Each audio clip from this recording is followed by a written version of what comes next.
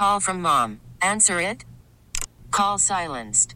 Instacart knows nothing gets between you and the game. That's why they make ordering from your couch easy. Stock up today and get all your groceries for the week delivered in as fast as 30 minutes without missing a minute of the game. You have 47 new voicemails. Download the app to get free delivery on your first 3 orders while supplies last. Minimum $10 per order. Additional terms apply. Baseball is in full swing. NBA playoffs are heating up, and your NFL team is gearing up for training camp. Listen to the latest on the teams you love here on the Odyssey app. The biggest sports radio stations in the country, providing unrivaled local coverage of their teams, all in one place. Exclusive interviews with players, coaches, and team executives, streaming live and always available on demand. Stay in the know with your favorite teams right here on the Odyssey app. The North Texas stories you need to know. This is the All Local from News Radio 1080 KRLD. Good morning. It is your All Local for the 17th of August, 2023, and we are moving into a very hot stretch, says Chief Meteorologist Dan Brunoff. Here we go again. Hope you enjoyed Monday, Tuesday, and Wednesday. And those morning lows, especially yesterday morning and this morning, as temperatures are in the low to mid 70s at this hour. And it looks like someone took a paintbrush or paint filler and filled Texas up with oranges and pink colors, because those are heat advisories and excessive heat warnings. Every county in North Texas is in excessive heat warning for today and tomorrow, and these warnings will continue, it looks like, into the weekend and into the first part of next week, with near record high or record-breaking heat in the forecast here, at least 4 out of the next 5 days. Today, the expected high 107, which would tie a record for this date. One North Texas school district is adding a new weapons detection system to school campuses. It's an additional measure to try to keep students and staff safe. KRLD's Andrew Greenstein has more. The Board of Trustees at the Mansfield ISD unanimously approves the purchase of Evolve weapons detection systems this week.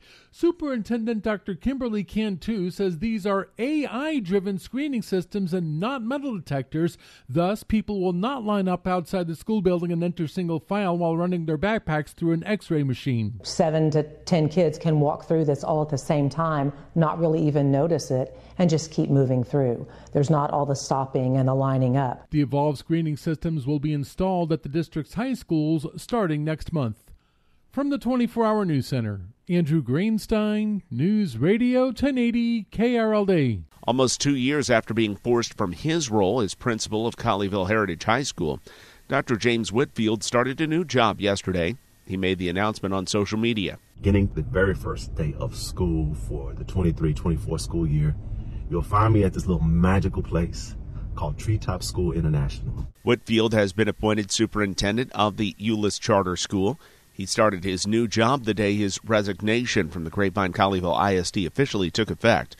He had been on paid administrative leave through yesterday as part of a settlement he reached with the district early in the 2021-2022 school year. He was ousted over concerns of teaching critical race theory, although principals have no teaching duties. Grief counselors will be available again today at Terrell High School after a student was gunned down near the high school yesterday.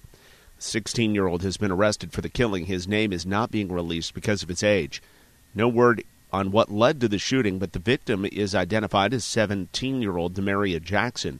He was starting his junior year at Terrell High. In Louisville, police have arrested a man in connection with the double murder. The bodies of a man and woman were found inside a home on Ramblewood Drive on Monday. Police took the suspect into custody yesterday. They are not releasing his name, and there is no word on how the two victims died. The suspect is being charged with capital murder. Police are saying they believe the killings were isolated incidents. The Rangers' offense finally cooled off last night. The Angels' Reed Detmers took a no-hitter into the bottom of the 8th inning.